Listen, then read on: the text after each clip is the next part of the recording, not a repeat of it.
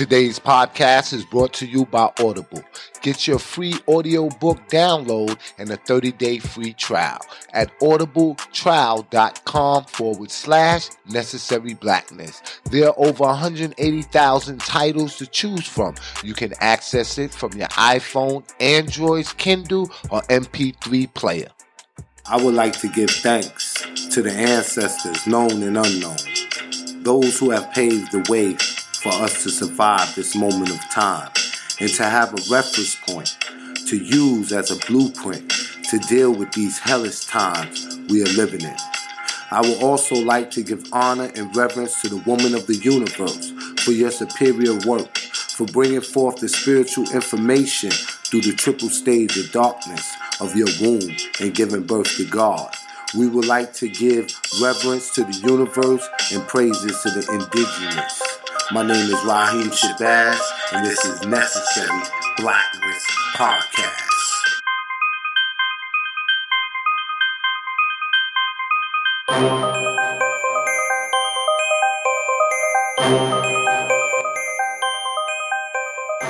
Necessary Blackness Podcast, every Wednesday at 6 p.m. with award-winning journalist and filmmaker Raheem Shabazz.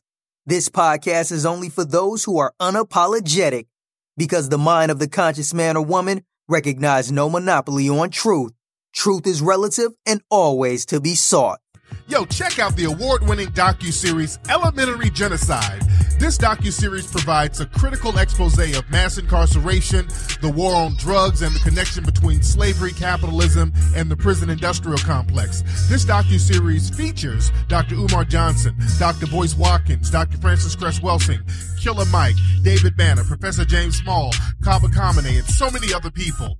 Check out Elementary Genocide, the school-to-prison pipeline, Elementary Genocide 2, the Board of Education versus the Board of Incarceration, and the latest installment, Elementary Genocide 3, the Academic Holocaust. It's all available now at elementarygenocide.com. Tune in for the drop. I am Dr. Kira Taylor, and when I'm tired of listening to fake news, I will listen to some real news, and I will check into the Necessary Blackness Podcast with my friend Raheem Shabazz. Raheem Shabazz is one of my guys from way back, and you're now listening to his show, Necessary Blackness Podcast. Stay tuned. This is Akua of Cultivated Roots Media, and I choose to tune in to Necessary Blackness because staying connected to my blackness is very necessary. Yo, that's what I'm talking about, man. You'll hear it here first. Now our feature presentation. Peace and power, Black family. This is your host, Raheem Shabazz of Necessary Blackness Podcast. And I want to give a shout out to our brothers and sisters that's locked down in South Carolina Department of Correctional Facility. Make sure you stay tuned to this broadcast because we got a special segment coming up where we are talking directly to you. Peace and Black Power family, this is your host, Raheem Shabazz, and we are here for another episode of Necessary Blackness Podcast. And today we have a special guest in the studio with us. Our guest today is known as Andre Norman. And Andre is ambassador of hope. Andre's experience and expertise is what empowers him to help people turn their situations around. Andre travels the world to serve as a mentor and a listening ear for many in need. He has made an impact working in the countries such as Honduras, Bahamas, Sweden, Guatemala, Libya, and Trinidad, with inclusion being the center of his solution-based effort. From illiteracy to gang activity, Andre's childhood prepared him for nothing less than a life of crime and violence. This behavior eventually led to Andre being sentenced to over 100 years in prison, a natural-born leader. He quickly rose to the top of the prison gang, where he managed gang activity from within the confines of a maximum security prison. During his 2-year stay in solitary confinement, Andre had an empathy, and he made the decision to turn his life around. He had a simple dream of attending Harvard University, which he did, and he became successful. Now he's going to share his successful story with us today. Ladies and gentlemen of the Necessary Blackness podcast, let's all welcome the ambassador of hope, Andre Norman. How are you, my brother? I'm doing wonderful. I appreciate the invite. I'm glad to have you here. And today, what we're going to talk about is from the prison yard to Harvard yard. Now, let's start, right, with those who may not know. Who is Andre Norman and what is it that he does in life? Andre Norman is a brother like everybody else, born and raised to the inner city and grew up tough, grew up with the same challenges that most of the brothers are facing today: inadequate schools, inadequate parenting, inadequate food. And you struggle. And I gave up as designed, and I did the school to prison pipeline early. I was one of the first candidates back in the 80s. And when I got to prison, all my friends from the dummy class, all my friends from the principal's office, all my friends from juvie were there waiting for me. And they said to me, "Andre, what took you so long? We were waiting for you." And I went to prison. I had a lot of time. And instead of using my time wisely, I continued on with the same attitudes and behaviors. And after 6 years of being incarcerated and never once thinking of going home, I finally came up with the conclusion that I was in the wrong place and I wanted to do something different. So I took the epiphany moment of wanting to do and be better. And my goal at the time was to go home and go to Harvard. Everybody thought I was crazy. Everybody thought I lost my mind. They told me all the reasons I couldn't go. I was black. I was poor. I was a gang member. I hurt people for a living. My family was poor. My father can't read. I was doing a whole bunch of time. I was a psychopath. Nobody gave me one solid support reason on how I could turn my life around and achieve my dream, because it wasn't designed for that. Designed to tear each other down, whether it's in person or it's in the spirit. But I walked away from my friends and I walked away from my family, and I said, I'm going to chase this dream by myself. And it took me 8 years to teach myself to read, to teach myself the law, to teach myself to control my emotions and my actions. And I got out of prison, and for the last 19 years, I've been traveling the world helping people do the same. Not get a job, not be nice to people, learn how to control your emotions. And that'll keep you alive, and that'll make the world a better place. And I made it to Harvard along the way, just for those who are wondering. Now, me and you sat down numerous times and we talked, and I have the privilege of traveling with you actually to Ohio, where we visited 3 prisons.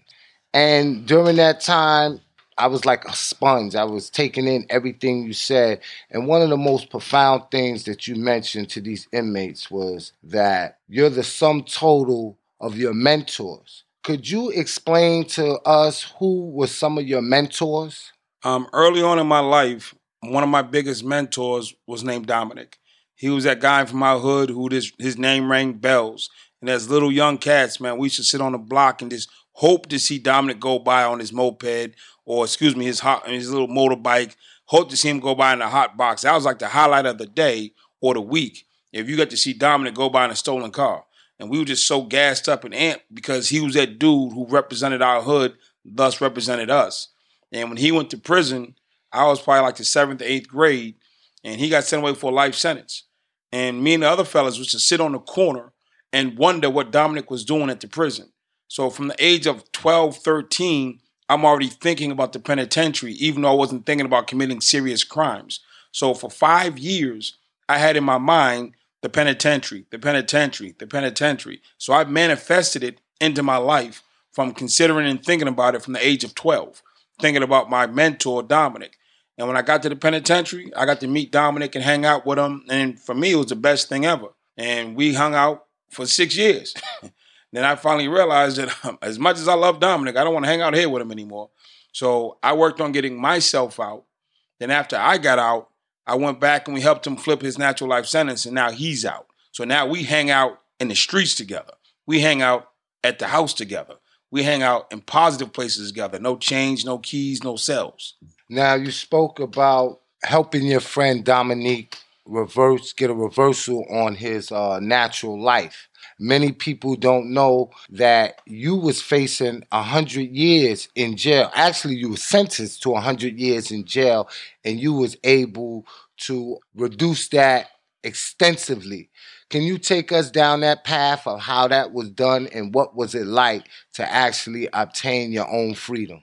What happened initially, I was charged with an armed robbery. I went to trial. And during my trial, I took off and I ran. I actually, my dad, one of the few things he's ever did with me in my life was come to court. And we're at the courthouse and the trial's looking real bad. And they called a recess. And I said, hey, Dad, it looks really bad in there, man. I'm about to take off. I'm not going back in there. They're about to send me to prison. And I looked to my father for advice and for guidance. And it was at that moment he should have said, son, come on, let's go back in here. Let's face the music. I'm going to do this with you. And we're going to get through this together. He said, man, shit, it looked real bad. You might want to go to Canada. You got 20 minutes. I'll hold them up. Get in your car and go and give me $10 for parking. So I went on a run. They found me guilty because once the jury's in panel, they keep going. I picked up 5-6 more cases before I got rearrested. But when I got to the prison, for the first 6 years of my sentence, I didn't file my appeals. I didn't study no law. I just ran around hustling and acting a fool. When I went to the law library and I started studying, and I realized I had appellate issues on my case. And I learned how to shepherdize. I learned how to research. I learned how to write briefs. I understood habeas corpus. And I just went through them law books every day. Stop going on the yard playing basketball. Stop worrying about who's playing basketball on TV. Care less about a movie. Care less about a visit. I stayed in the law library with the old heads, and they taught me what I needed to know to get free. And when I finally got my appeal in, and I won my appeal, my lawyer said to me, well, the first thing, the lawyers don't care at one level if you don't care. Mm-hmm. My lawyer cared because she saw how much I cared. She saw the work that I was putting in. She didn't feel like she had to carry me. She felt like she had to keep up. Because I was coming at her. I'm coming at their neck. I finally realized that I can get out of here. And she saw my drive and commitment to my freedom, and she tried to match it. So the faster I ran was the faster she ran. And I see these cats, they walk slow, and their lawyers walk a little bit slower. I had my lawyer doing laps. But when I got the answer back from the appellate court saying that my case was going to be reversed, my lawyer sat me down and she asked me, why didn't you file this 7 years ago? Why didn't you file this when you first came in? You could have been home 12 months after the door. You didn't have to stay here 12, 14 years. I did 14 years, and 12 and a half of it was a donation because I didn't file my appeal. I was so enamored with hanging out with my mentors and the hood idols, the people I've always heard about. I kid you not, and it's embarrassing to say, I never once thought of going home in the first 6 years of my sentence. I thought of going home as soon as the handcuffs was on me. That's how serious it is, man, because, prison is not a place to be. And as we know... No. Prison is a place to be because my heroes are there. My idols were there. That's where I wanted to be. I wasn't sad when they dropped me off. I wasn't upset when they dropped me off. I was with the legends, dude. You know what I'm saying? I wanted to be there. It's like when dudes was on the block hustling. Absolutely. You get to hustle with them G's, them real cats. You wasn't trying to go to school. You wasn't trying to go to your grandma's house. You trying to be out on that block. You couldn't wait to get back out there. And you were sad when they made you come in. So it's the same thing with prison. Criminality, hustling, the lifestyle is psychological. The physical part is really nothing. It's all the psyche. Now, you spoke about being in prison and making bad choices. Does everyone have a choice regardless to their circumstances or their environment? When you you have a choice before you jump out that window. Before you commit that crime, before you start smoking that weed, when you're 12 and 13 and you're 10 and your life is stressed out, it's really unfair to put this on them. But if you're the auntie or the uncle or the big brother and you see your young one stressing, please get them to counseling. Counseling is going to save them. Not the old head from the neighborhood talking about you don't want to do this. Not a scared straight program talking about we're going to take your shoes. They have suffered trauma. However, they suffered trauma. And you fix trauma through counseling and therapy. You don't fix it by scare tactics and yelling at people. So if you see young folks in trauma, help them then, because if you don't, it'll escalate to the point of criminal activity. And Absolutely. then once they get to that point, they're bungee jumping with no cord. And that is definitely what we're seeing today with a lot of our youth. And speaking of youth, as a youth, what inspired you that if you had continued to pursue to its fullest potential, it could have diverted you from the life of crime? When I was in the 6th grade, Miss Ellis, love you wherever you are, she was our music teacher. And she was the only black teacher at our school for the most part. And we all hated her because she was the only black teacher. That's just some psych stuff too. But Miss Ellis was a music teacher. And we had a band. It's like everybody had to be in the band. So she gave me a trumpet. And she said, Dre, this is for you. And I'm like, all right, cool. And I'm one of those kids who stayed on punishment. Back in the day, we could actually put your kids on punishment. Yeah. I was on punishment for all of middle school. I did something wrong or did something crazy every day, 3 days punishment, 4 days punishment. I stayed in the house on punishment. So what else could I do? We didn't have cable TV, wasn't no PlayStations. I had my trumpet. So I played my trumpet every day. Then I was the annoying brother. So my sisters would be on the phone, and we had them things that was actually attached to the wall. So my sister get on the phone, I play my trumpet. My brother trying to watch TV, I play my trumpet. Somebody got company, I'm playing my trumpet. I just wanted to be annoying. Yeah. That was my thing. And being annoying, I got really good by accident. And when it came time to graduate middle school, you know how you go elementary district, you go to the middle school district, then you go to the high, all the kids funnel through together till they get to the prison. Yeah. But when I got to the end of middle school, Miss Ellis came and grabbed me. She said, you're not going to the district high school.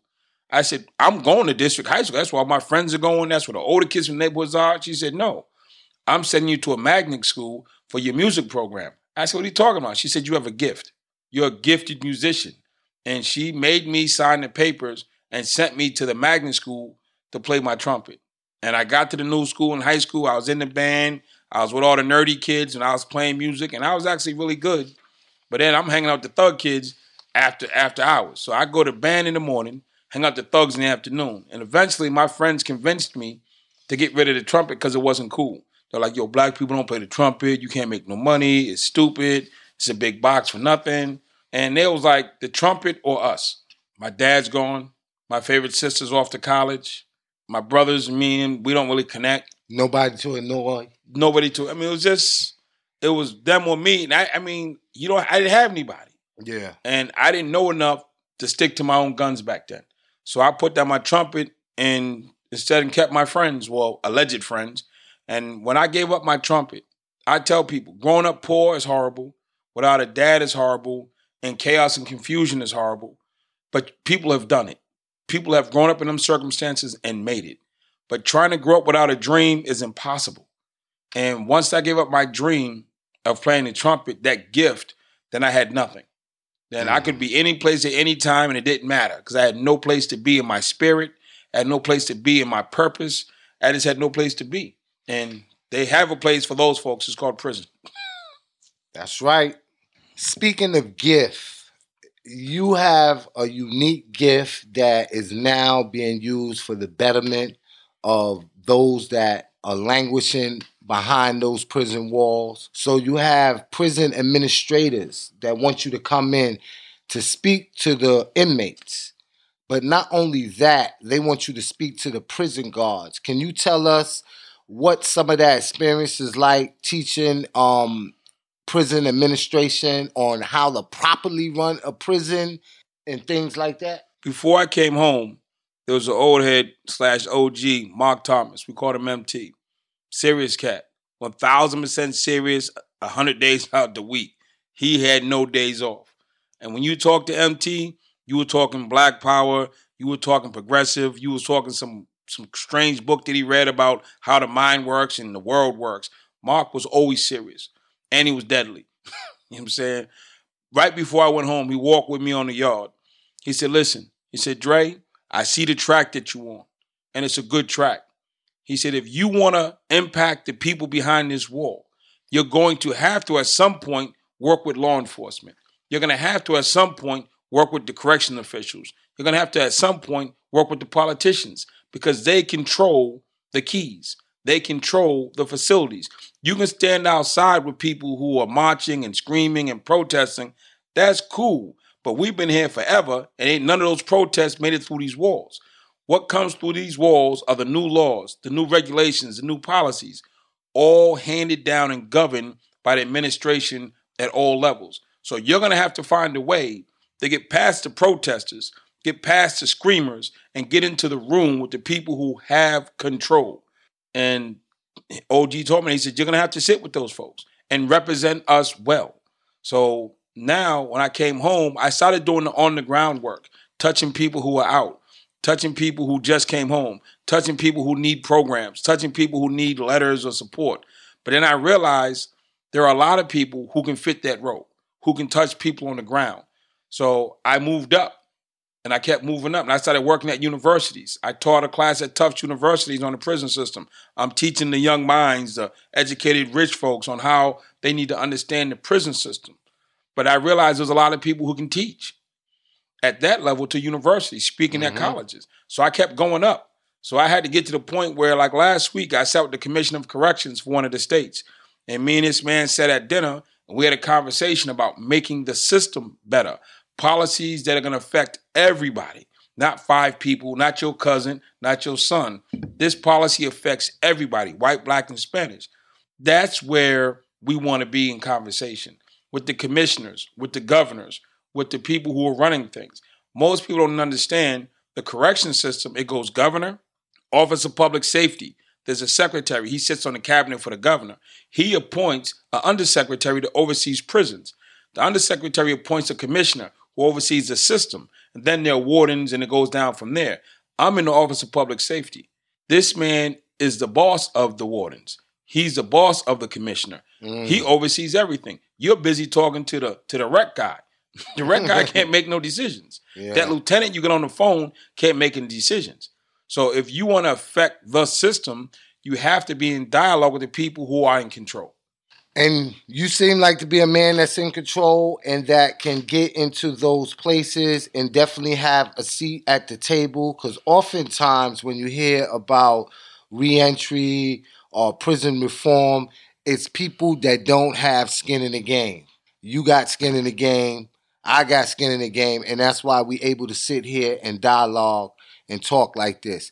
We getting ready to take a quick commercial break. We'll be right back, ladies and gentlemen. This is Necessary Blackness Podcast, and I am your host, Raheem Shabazz. And for those that are just joining us, we are sitting here with Andre Norman. We'll be right back. Necessary Blackness Podcast don't accept sponsorship from third-party corporations or influencers. We are supported by the people. If you are an avid listener of the podcast, consider donating to our cause. Go to elementarygenocide.com and click on the donation link. Elementary Genocide provides a critical expose of mass incarceration, the war on drugs, and the connection between slavery, capitalism, and the prison industrial complex. Visit our website at www.elementarygenocide.com. Now available, Elementary Genocide, the School to Prison Pipeline. Elementary Genocide 2, the Board of Education versus the Board of Incarceration. And the newest release, Elementary Genocide 3, Academic Holocaust. Log on today to purchase your very own 3-set docuseries. This is Shali. When I'm not in the gym, I'm checking my son out on his podcast each and every Wednesday at 6 p.m. Make sure you check out Raheem Shabazz. Yeah, this is Professor Ed Garnes, founder of the wonderful From Afros to Shell Toes and Sweet Tea Ethics. When I am not spreading liberation theology throughout my classrooms as an African-centered therapist, I am chilling with my homie, Raheem Shabazz, on the Necessary Blackness Podcast. It's essential. Yo, what's up, y'all? This is the Lowrider Guru, Thomas T.J. Lofton from Compton, California. When I'm traveling around the world or I'm in the car, I got Necessary Blackness Podcast on, checking out my man, Raheem Shabazz. Yo, what up? It is the Mohawk and Real Talk and Living Fully Business Fully Dave Anderson of the Business Fully Podcast. You know me when you see me. You've heard me in these streets. If you haven't, that's just me breathing down your neck. You are listening to the Necessary Blackness Podcast with my brother, my homeboy, my main Number one cousin from another oven, my man Raheem Shabazz, man. Get in, get your mind right because it's necessary. This is Siraj, founder of the Man in the Mirror project, hanging out with Raheem Shabazz, all the way from the UK, representing that Necessary Blackness podcast. Peace, this is Zaza Ali, and when I am not studying the science of the universe and the laws of creation, I am listening to the big homie Raheem Shabazz on Necessary Blackness. Make sure you support. Peace. Persons interested in broadcasting a commercial can reach us via email at necessaryblacknesspodcast@gmail.com. Necessary Blackness is distributed on all major podcast platforms: iTunes, Stitcher, iHeart, SoundCloud, Podomatic, and Google Play. We'll also promote your business and product across our various social media networks, reaching over 100,000 people daily. Hey, what's going on, man? This is Arthur M. Henry here. Whenever I want to get the latest on politics, social life issues facing our black community, I tune in to Necessary Blackness with Raheem Shabazz. Yo, that's what I'm talking about, man. You'll hear it here first. Now our feature presentation. Peace and Black Power family. This is your host, Raheem Shabazz, and we are back with our special guest. For those that are just joining us, we have Andre Norman in the building with us. And before we went to our commercial break, he was telling us a lot of things that many of y'all probably are not familiar with. And if you are familiar with it, definitely fully familiar with it now. So I want to just go to another topic of discussion. And what I want to talk about is prison reentry and returning citizens. Because whether people realize it or not, there's 65 million Americans living with a criminal record. And there are 2.5 million people incarcerated as we speak. And over 85% of them will be returning back to society at some point in time. What are your thoughts on reentry for our returning citizens, and what can be done to expedite that process and make them be able to integrate back into society? One of the few things I want to talk about when we mention prison reentry is when people come home from prison, what are they going to do? How are they going to survive? How are they going to live? That's one discussion. The concept of reentry, preparing somebody to be out. Let's look at it from that perspective first. The preparation of the inmate to be prepared to go in society and function and do well. Most states, most counties, most facilities start their prison reentry in the last 6 months, maybe back as far as 2 years, depending. Some will start tagging people around 5, but for the most part, it gets intensive between 2 years and 6 months left. So you hold somebody for 20 years. In the last 5, you start glancing at them. The last 2, you get them in that silo. In the last 6 months, it's an extreme push. It is my belief that reentry should start at the front door. When a gentleman or the lady walks in on the front door with that 10, 15, 20-year sentence, the concept of reentry should be put in their brain then, not allowed to be thrown into a gang-infested scenario or a jungle-like mentality or just a totally depressed state of being, and have this person be traumatized for 75, 80% of their time, whether it's violence, depression, or just craziness going on. Then after 85% of your time living in trauma, you want to spend 15% of my time trying to teach me to prepare to be in the world. I'm not ready to deal with my life in here yet because I've been living in trauma for 8.5, 10 years. Scared am I going to get raped? Scared am I going to get beat? I'm getting extorted. I'm getting smacked in the mouth. I'm nervous. It's just every day a person lives in fear. Every day a person lives in trauma for 85% of their time. And then the last 15%, you want to prepare them to fill out a job application. You want to prepare them on how to fill out a rent application or how to get a soft skill and answer a door or phone or something. It's not realistic. The culture of prison has to change. If the culture of prison doesn't change, reentry programs will continue not to work. Majority of prison reentry programs do not work because the mind has been so damaged that a job application and filling it out is not going to help. Well, there's some that may argue, well, it worked for you. You out here doing marvelous things. What made you different or separate you from the average person that is coming out of jail today? I'm glad you changed it to what made me different. I'm not different. I went in, I had the same traumas of bad parenting, bad neighborhoods, public schools, as the next man sitting with me.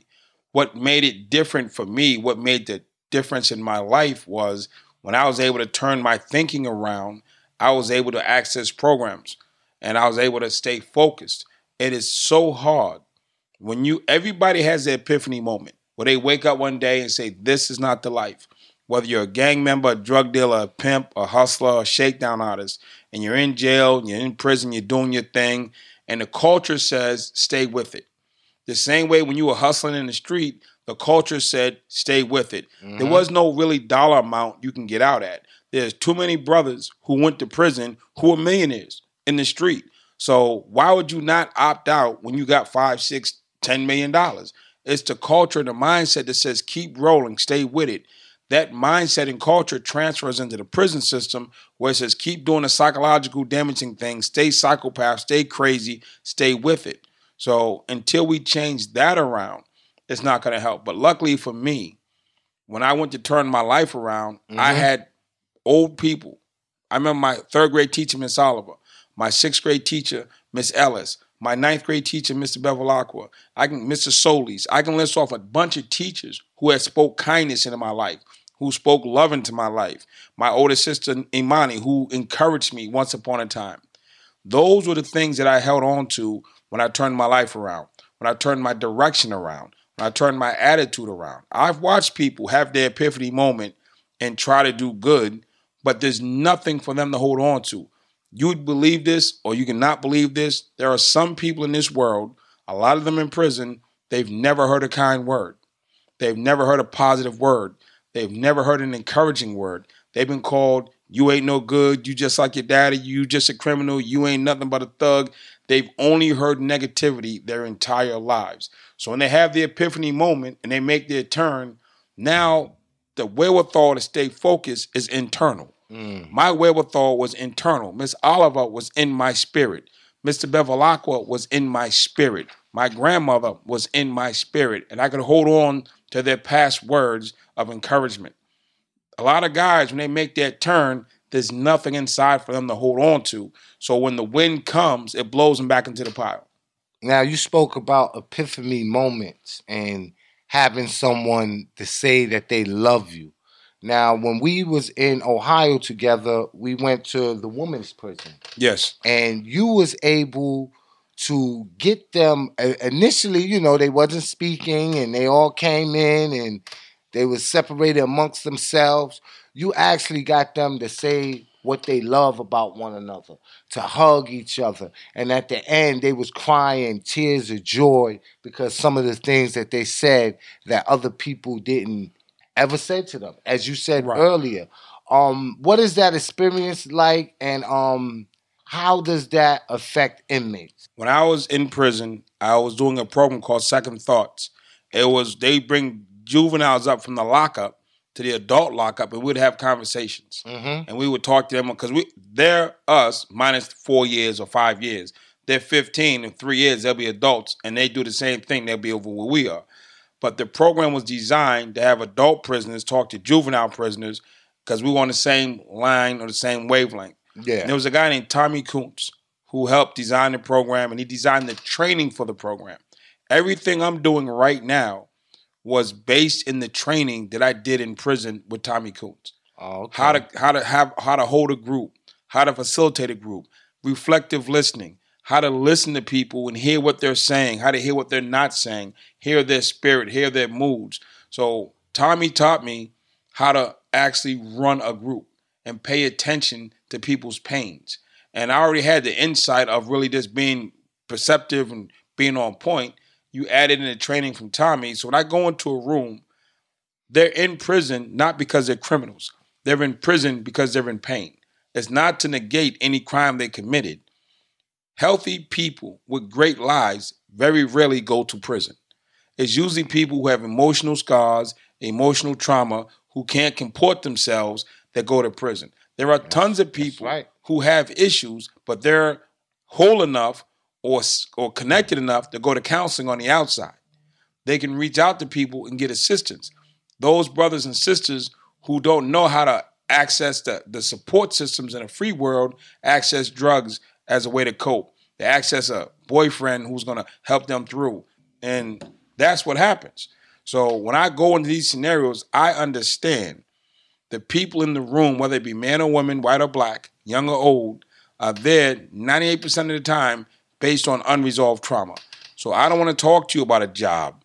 I don't want to talk to you about an application. I want to talk to you about your emotions and how to manage them.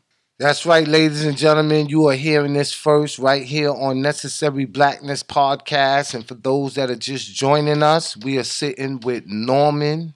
We are sitting with Andre, Norman. And we are talking about re-entry. We are talking about prison. And now we're going to talk about what it took for you to go from being a gang leader to teaching leadership training to Fortune 500 companies. I would say all the skills and all the aptitude that I use when I was in the life is applicable in the current life that I'm in. Somehow people believe the skill set isn't transferable. I'll give you one story. I'm in London and I'm meeting with a president of a bank. And he was telling me how 3 of his top vice presidents quit his bank and they joined another bank because they paid him more money. And at the next conference they're going to, and they're going for contracts, he's now competing against people that he trained up and raised up for the next contract. And he was just distraught. Wow. And he says it happens all the time. I'm like, I don't get that. He says, I hire somebody, I train them up over 10 years, I promote them to vice president, teach them all of our secrets, then they leave our team and go join another team and they work against us. And I couldn't really understand it. And I said, that never happened in their life. We've had people move down south, go live with their auntie, go to church, but nobody ever quit one gang, joined the enemy, and shot back. Yeah. He says, Dre, it happens all the time with us. And we kept the conversation going. Now I was talking about how gang members are loyal to a fault. They're loyal to get 100 years. They'll take a life sentence. They'll sit on their brother's blood who died the day before in the same corner. And he said, can you teach my people that type of loyalty? Can you teach my people that type of communication and trust? So we came up with a concept and then a plan, and I created a corporate retention program based on gang loyalty. Wow. So I teach for the most part, old white guys and companies loyalty based on gang principles. Old rich white guys.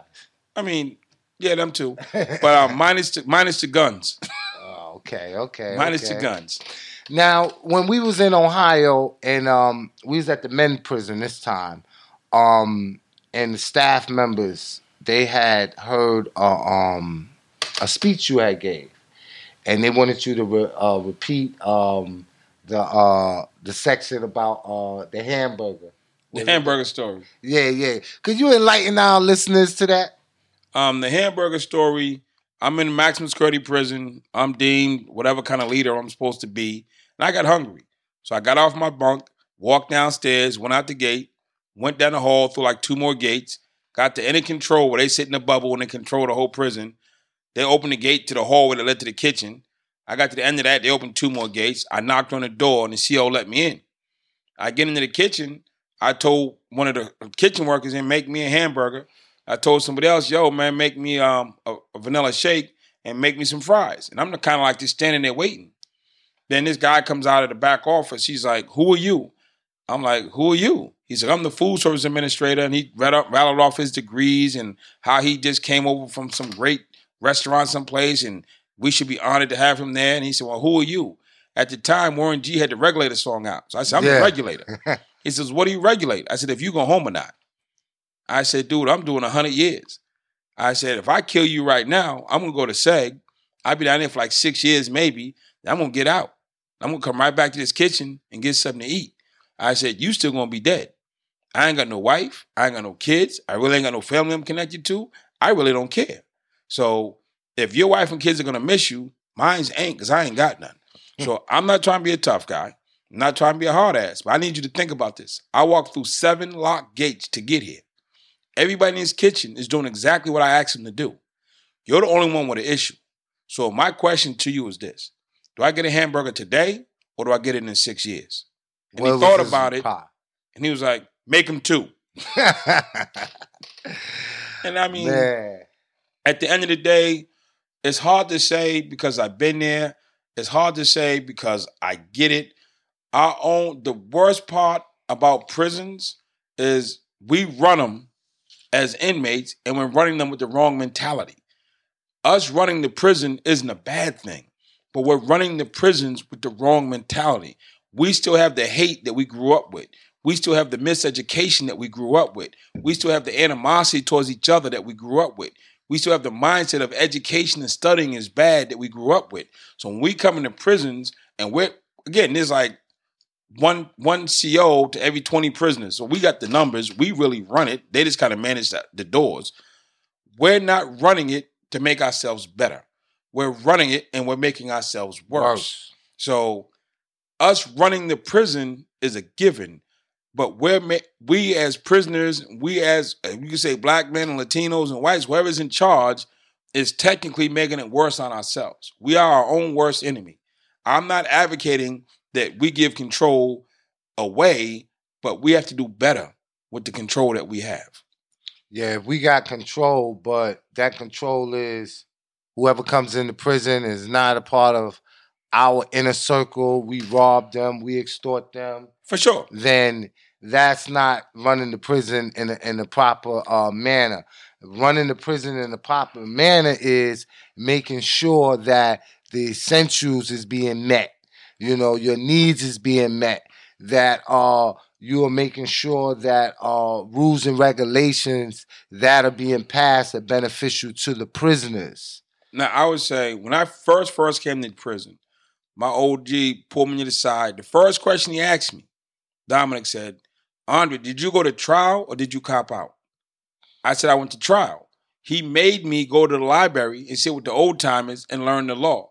But when I got to the library, they were trying to teach me how to research my case. I didn't want to research my case. I wanted to hang out with the fellas. So I used to skip the library and go to the yard. Had he forced me, and that wouldn't be the big force because I had to do what he said, do at the end of the day. Had he made me stay in the library, I'd have went home in 12 months. But I was so busy trying to hang out, I didn't go home for 14 years. Again, we have governance. We are governing our neighborhoods. We are governing our prisons.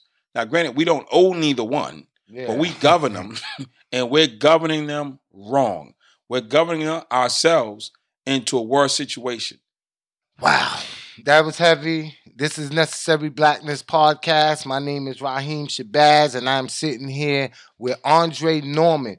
And what we're going to do, we're going to take a quick break, and then when we come back, we're going to speak to Andre about his recent visit to the state of South Carolina, and we're going to find out what's going on down there. So stay tuned. Necessary Blackness Podcast, every Wednesday at 6 p.m. with award-winning journalist and filmmaker Raheem Shabazz. This podcast is only for those who are unapologetic, because the mind of the conscious man or woman recognizes no monopoly on truth. Truth is relative and always to be sought. Yo, check out the award-winning docuseries Elementary Genocide.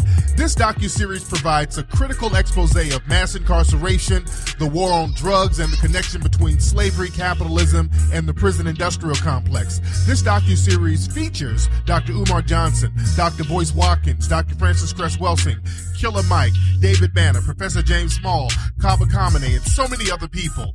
Check out Elementary Genocide, the School to Prison Pipeline, Elementary Genocide 2, the Board of Education versus the Board of Incarceration, and the latest installment, Elementary Genocide 3, the Academic Holocaust. It's all available now at elementarygenocide.com. Tune in for the drop.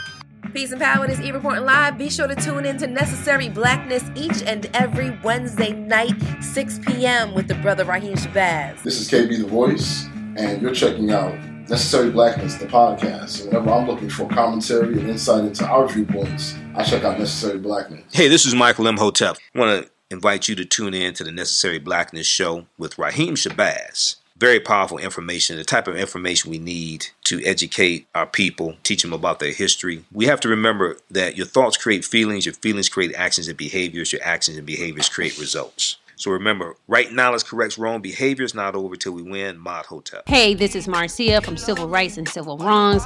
And when I want to stay connected to the people, I tune in to the Fitted Hat philosopher, Raheem Shabazz, on Necessary Blackness podcast.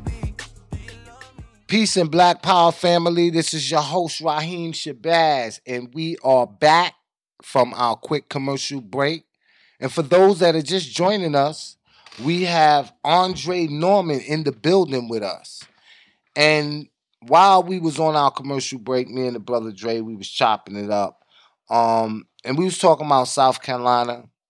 I don't know if many of y'all are aware, but in the state of South Carolina, 7 people was murdered in a prison disturbance back in April. And this happened in one evening. So you had 7 people that was murdered and 20 was injured. So Dre, I want to ask you, what are your thoughts relative to that situation? My thoughts relative to the brothers who passed and the brothers who were injured, it was just a tragic loss, man. That's 7 families who never see their loved ones again. That's 17 families who have injured loved ones who have to live with that trauma. I mean, there's always going to be reasons for dispute. There's always going to be the concept of, well, they're in prison, they don't count. Everybody counts. So when I hear that 7 brothers died, it hurts. You know what I'm saying? And I can't say right or wrong, but it's just a bad look. You know what I'm saying? When I get that message, that's not the message I'm looking to hear. When I hear 17 brothers got hurt and injured, and brothers having to lay out and bleed. Some bled to death. How they died, I don't know.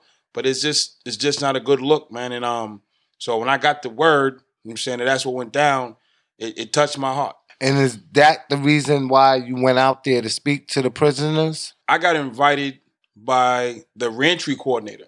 I was at a conference and I was doing a training, and the reentry coordinator for the Department of Corrections happened to sit in on my training. Mm-hmm. And when she heard me, she said she waited till, I do a lot of talking and networking after. She waited till the last person left. And she said, Andre. And she introduced herself. And she said, I need you to come to South Carolina. We have people who need you. And we need inmates who need you. We have staff who need you. We have families who need you. The state needs you. Because we have a problem and a situation that's not getting better. Wow. Very unfortunate, very unfortunate. But you was able to go down there. And for those that don't know, the entire state of South Carolina is on prison lockdown. However, they made a concession. And this was only for you to come in and actually speak to these inmates. What did you do? And was the brothers and sisters that are confined in prison, was they receptive to your message? Well, first, the entire state's not on lockdown. All the maximum security prisons and some of the level 2, the level 3 is max. They're locked down.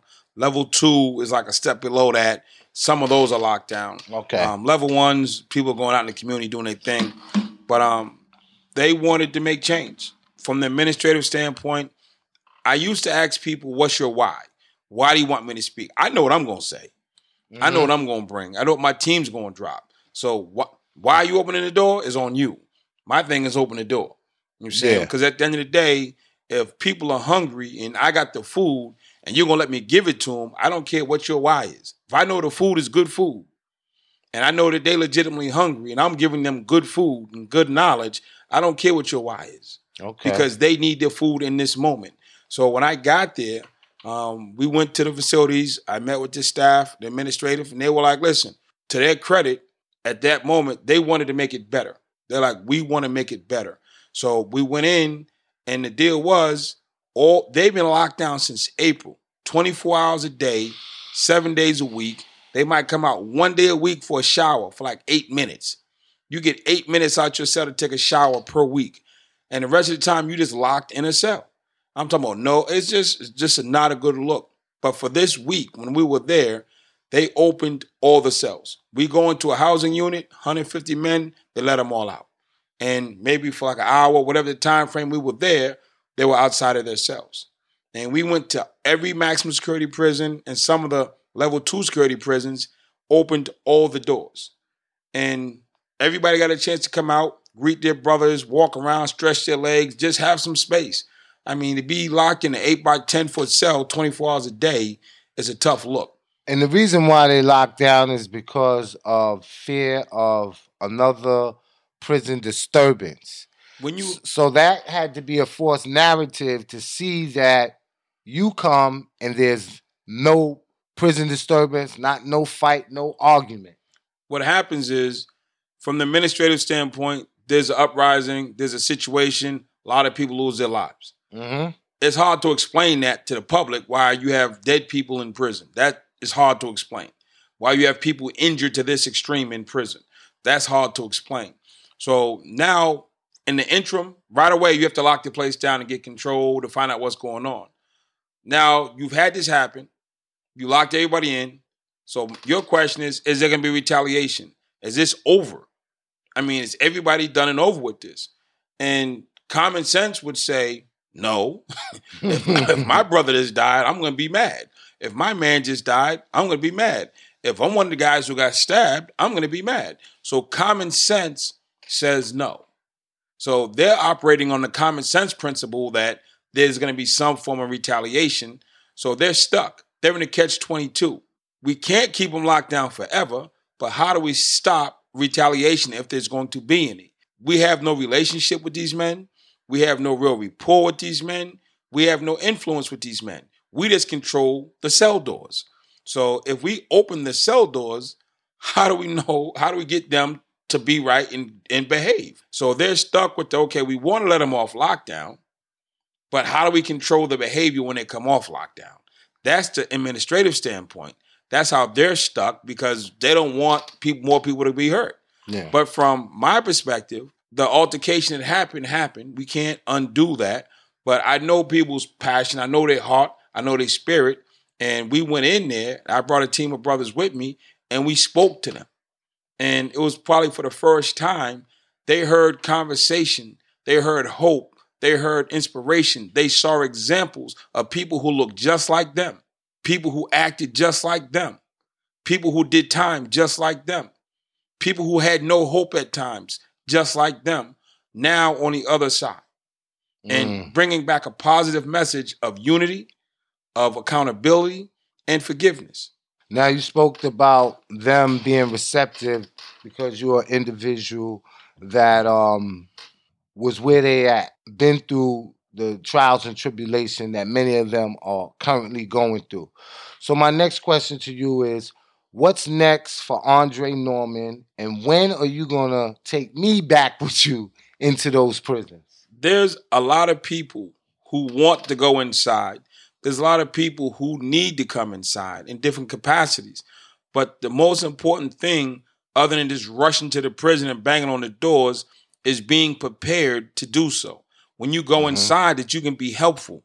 I remember when they had the Ferguson situation in Missouri. Yeah, you was part of that. Right? When they had the Ferguson riots, they called our team after 15 months.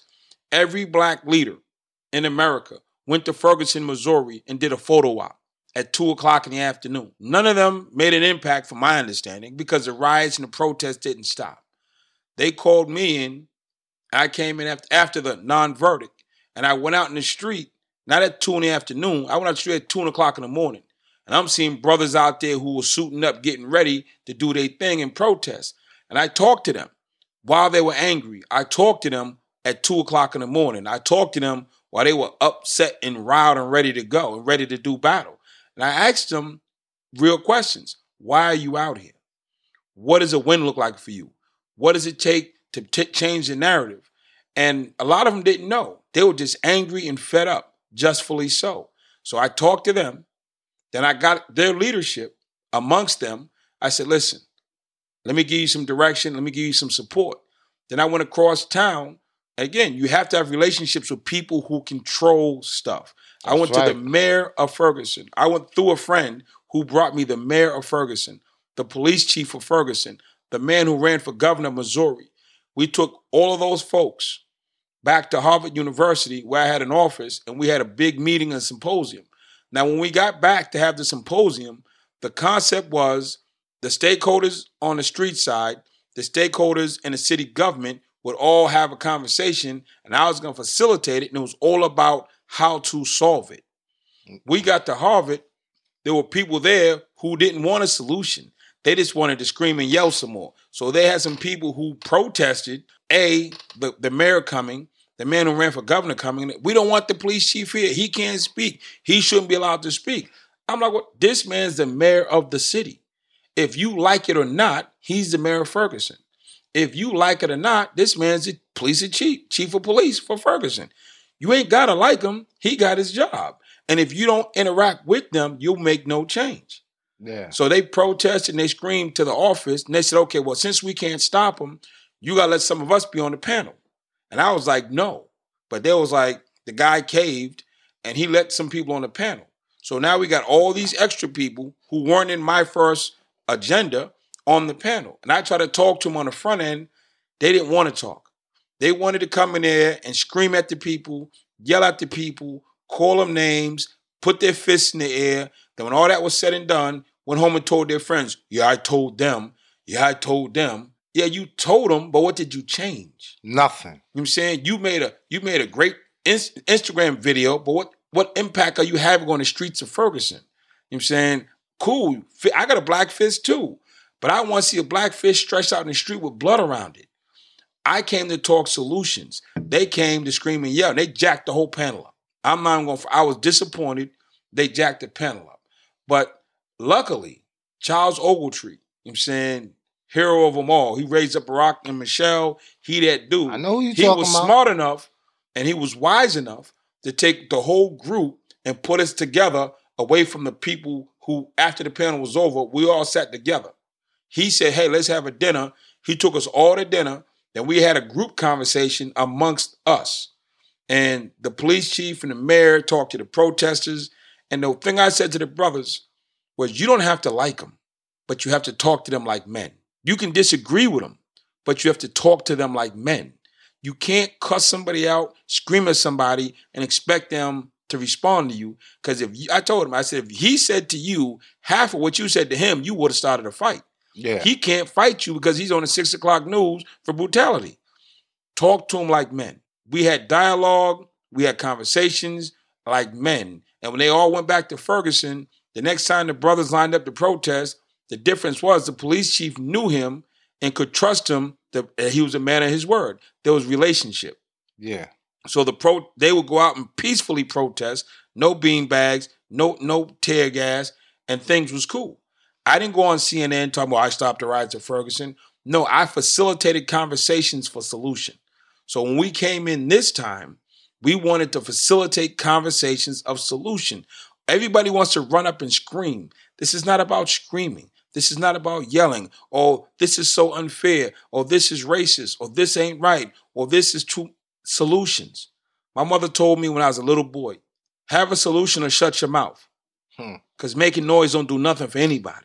So when we went to South Carolina, when I sat with the administrators, it was about solutions.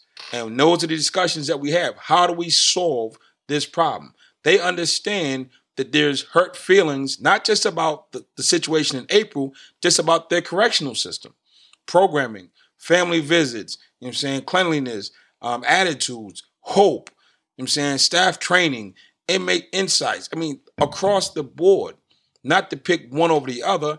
They said, you know something? We want to do and be better. Are we the best in the nation? No. Are we the worst in the nation? No. But we want to be the best. We don't want to be the worst. And that's why you're here, Andre. Help us be the best. And you know what? It takes situations like that because New York State, you know, they have a lot of programs. The inmates are treated not the best, but there's a lot of things that are going on as far as like programs and different things that inmates have, like TVs, your own hot pot, able to cook. And a lot of those rights that the inmates got and the college programs, it came out of Attica. Came out of the Attica riot, you know. But slowly but surely, a lot of that is being taken back. And it's unfortunate it takes for a prison disturbance to happen in order for people to start to treat them like human. So it's a good thing that there's individuals like you that can go in there and facilitate that talk and to bring about change and also bring forth the solution. That's the main thing. There's a problem and there has to be a solution to the problem, and it has to be someone that can speak to the hearts, the minds, and souls of the inmates as well as the administrator in order to bring about that solution. So I know there's going to be a lot of people that want solutions. So they're going to want to know how to find Andre Norman. Where can they reach you at on social media? Well, I'm not a super social media guy.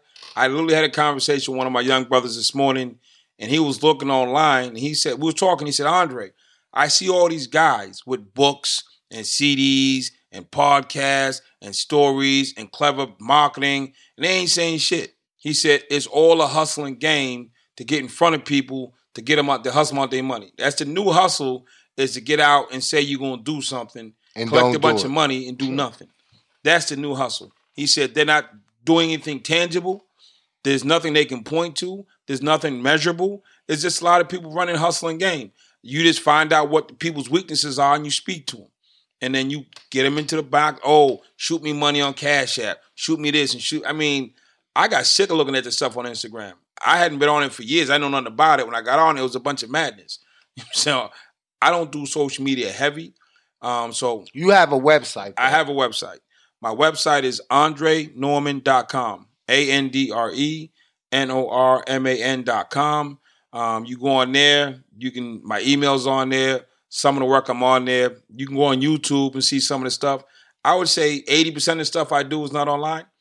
Most is like 2% of my Ferguson stuff is online. Most of that's not online. I went to St. Louis in 2010, rebuilt the school. There was a school that was just out of control. I fixed that. I've done gang work in California. I've worked in Honduras. I worked in Guatemala. I worked with child soldiers in Liberia. I mean, none of my Liberia stuff is online. None of my I think there's a couple videos from Guatemala. Nothing from Honduras. There's nothing from Sweden. I mean, I'm not promoting myself. Mm-hmm. I'm not into promotions. I'm not into I want to be famous. I want to do the work. All right, Andre, last closing words. What you want to tell the people? What I want to tell the people is that my brothers in South Carolina are struggling. And it's not just South Carolina, but we're starting with South Carolina. South Carolina SC is ground zero. We want to start. Everybody has their thing. My cousins in Michigan, my brothers in Chicago, my brothers in LA. We have to pick one place, go in collectively, and get a win. If 1,000 of us are spread out, working in 1,000 different places, we're making incremental successes.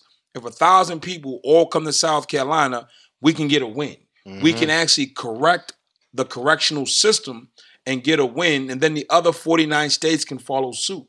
All the talent, all the great minds, all the great people are in their own space, their own agenda. South Carolina wasn't my agenda. The brothers who died cried out. The brothers who were there doing 85% of their time are crying out. You know what I'm saying? So they want help. Everybody wants help. But until we agree to pick one place, take all our resources and energy and fix that one place and get it right, then we can replicate that.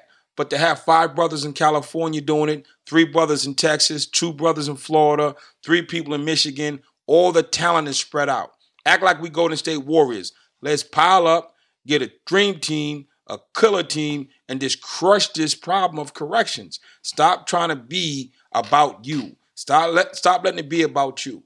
Let it be about the brothers and sisters who are locked down and need our help collectively to come together. Because if we don't get collective, then we ain't going to get a win. And they're going to keep suffering. Absolutely. Well, I want to be one of those brothers that collectively come together. So once again, my brother, when you taking me on the road with you? Bro, listen, man. You know, I know how to reach you. You got my number. We gonna make it happen. You got my number. You can definitely hit me. And I sat with somebody this morning. I literally was on the road for 6 days. I spoke from 7 in the morning to 10 at night. I wasn't doing 2 speeches a day. I was doing 10 a day. And I came back. I got home last night. Somebody called me. This sister who's doing work wanted to meet me, and she was doing all this wonderful work. So I I got up out my bed. It's to my rest day. And I go to meet with her. And the short story, great sister, great story, not prepared. You know what I'm saying? She wasn't prepared. When I started hitting her with I do direct. If you don't know nothing about Andre Norman, I'm going to ask you direct questions. I want direct responses. I ain't got time for extra stuff. And the long story short, she wasn't prepared to be in a meeting with me. She wasn't prepared to be in a meeting with anybody who was going to make something happen. Yeah. She was ready to be in a meeting with someone who was going to like philosophize and theorize and throw some books and shit that they read around and quote some people who's doing stuff. I don't know. You know this one? No. You know that one? No.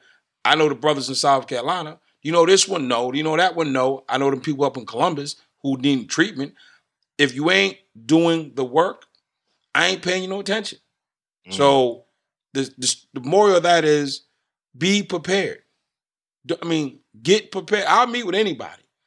You know what I'm saying? I still was able to help the sister, but at one level, man, you could have did that next week. Be prepared. Stop telling yourself you're the best just because you said so. Become the best study. Every cop in America studied under a cop. Every lawyer in America studied under a lawyer. Every judge studied under a judge. You know what I'm saying? Every teacher studied with teachers. Now, when it comes to this, nobody studies under nobody. They just make up their own lines and their own books and their own theories. Instead of saying, hey, everything I know, people taught me. I have no shame in that. That's why one of your quotes is that you are the sum of all the people that mentored you. I am the sum total of all the people who mentored me. That's right. Most were black, a lot were white, some were Spanish, some were Jewish, some were Catholic. You know what I'm saying? I work with everybody except for government witnesses. So as long as you're in a government witness, right, you can hit me up. If you messed around and tripped on the stand, spare me. Yeah, that's what it is, man. And I definitely appreciate Andre. I asked him, yo, what's up? I'm ready to go. And he took me on the road, let me, gave me the opportunity to get up there and speak. And when he tell you that he spoke for sun up to sundown, he is not lying. Now tell him how you try to opt out one night. Oh. The second night, we was at the correctional center, treatment center, when they were doing the substance abuse, and I was doing another session and another session. Oh yeah, yeah. When we leaving? I'm like, when we leaving? And the thing about it is, right, we there. You locked in, basically. You locked in with the inmates. So it ain't no, I'm going to go outside. I'll be back and smoke a cigarette. I'm going to wait for you in the car. Nah, homie. When they crack that gate, you're going home. We didn't leave out there like almost, 2 o'clock in the morning? Yeah, but this is the thing. When I was in those cells, I wanted someone to show up for me. Yeah. When I was in those schools, them rotten public schools, I wanted someone to show up for me. When I was in the middle of my stuff, I wanted someone to show up to me. So I had a choice. I can either be in there encouraging and inspiring and teaching, or I can be in my hotel room watching ESPN. I didn't go to Ohio. I didn't go to South Carolina. I don't go to LA. I don't go to places to watch TV. I have a TV at home. You know what I'm saying? So when I go, somebody's mother and father is depending on me getting this word to this person. Somebody's family is depending on me getting the word to this person. And even more so, there's somebody who's going to be a victim is depending on me getting a word to this person.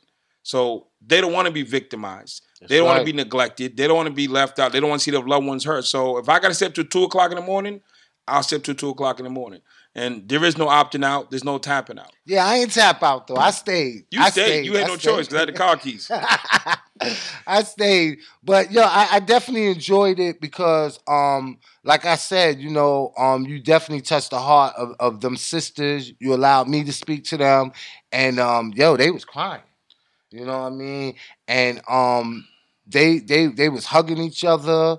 And it was like a breakthrough moment for them because they was in so much pain. And you came and you gave them hope. And then another thing that you did that I think was real profound is when you was telling them how they can be entrepreneurs. This is when we went back to the mail facility and you took them in the room and you went on the board and you showed them the numbers and the practical way they could do it, and to see them like grabbing paper, writing it down, and like it's a sight to see because you don't really see that. You know what I mean? And they're not going to get that from the programs that they already have installed in there. And a good factor that was the people that had certain programs was calling you in there to talk to kids like, look, I can't get through to him. He's about to go home. Could you please come in here and talk to him? And they run the program. My experience is most of the staff, as far as program staff, care. And they realize that, okay, this guy connects better, let him go. When I was in South Carolina this week, there was there was one of the wardens. By the end of the day, he was giving 20-minute speeches too, because it was his opportunity to share his message. He wants these guys, this particular warden, a couple of them, they want the guys to do better. They just come from another world. They don't have the same connectivity. Nobody wants to see anybody suffer. Yeah. So he doesn't know how to get through to them. So when he saw that window open up and their ears were wide open and their eyes wide open, he jumped through the window and grabbed the mic, and he went in. We had a couple staff members grab the mic this week and just come from the heart like, yo, I want to see y'all do good. And they meant it. They don't have that space. There's no relationship there. So you're forced to sit back. If you're a staff person or admin who cares, there's no lane for you to share your love or your concern or your experience because it's you got the keys, we locked in, keep it pushing. But for some of these staff, they care. Yeah, they really do care. It's not everybody want to see you suffer. There was some staff people that helped me out. You know what I'm saying? When I was trying to get out of that mindset, letting me in is the anger management block. I was the worst nightmare in 100 years. They didn't have to let me in there. But people care, and this week, and the same thing in Columbus, and the same thing in Lima, and the same thing in Chicago. When people get an opportunity to share that I want to see you do better, you gotta seize the moment. I had wardens grabbing mics, I had the head of programs grabbing mics, and they're like trying to drive it home, and that's what you want. Because at some point I'm gonna leave, and you need people in your state and in your city on fire, and that's what it is. And the one thing I'll say in closing, they say, Andre, you're a motivational speaker. I always get, how do I become a motivational speaker? You go get all these other guys' books and CDs and tapes. And I'm not going to say they're tricking you. You're never going to learn to be a motivational speaker listening to motivational speaking tapes. You'll never learn to be a motivational speaker listening to a motivational speaker because you're not getting the nuances. You can watch LeBron play basketball 7 days a week. You ain't getting no better watching him. Until he teaches you his techniques, you ain't going to get no better. So speaking, the one thing people don't tell you, if you want to be a speaker, do not read or buy another motivational speaking kit. It will not do anything for you. At least 90% of the people will not succeed with that. You want to go get books on group dynamics. You want to get books on group facilitation because that's what you're really doing. What you saw me doing wasn't motivational speaking. You saw me running a therapy group from the front of the room. I'm doing therapy. I don't care if it's 10 ladies in a substance abuse center or 1,000 people in a hall or 500 people in a conference. I'm doing therapy from the stage. And everybody has issues. Believe that. I don't care how much money or how much time they got. Everybody has issues. No more. If you want to be a motivational speaker, please do not buy another CD, program, kit, $5,000 training. I'm not hating on the network. They my fam. But if you want to be a speaker, go get group dynamic books, group facilitation books, and study those. They will teach you how to interact, understand body language, understand how to talk to people, understand how to engage. You can get then once you have that, then go back and get the speaker stuff. Yeah. Don't get the speaker stuff first. Get the therapy stuff first. Then once you have that foundation, Then you go get the speaker stuff, and then it'll make sense. The technique on how to hold a mic and how to project your voice, all that comes later. It's levels to it. Levels to it. Level up, y'all.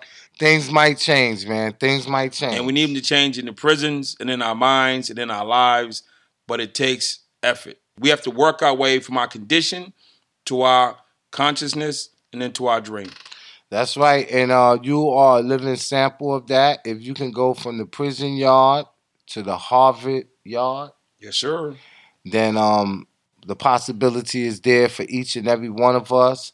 And I just want to say the last thing you was talking about how there are a lot of administrators that want to institute change. They want to see change. That is definitely true. Because like I was explaining to you earlier, I just finished speaking at Fulton County Jail. And man, they was calling me once a week. Are we still on? Is 9 o'clock in the morning too early? Because we could do it in the afternoon. And they want people to come in there.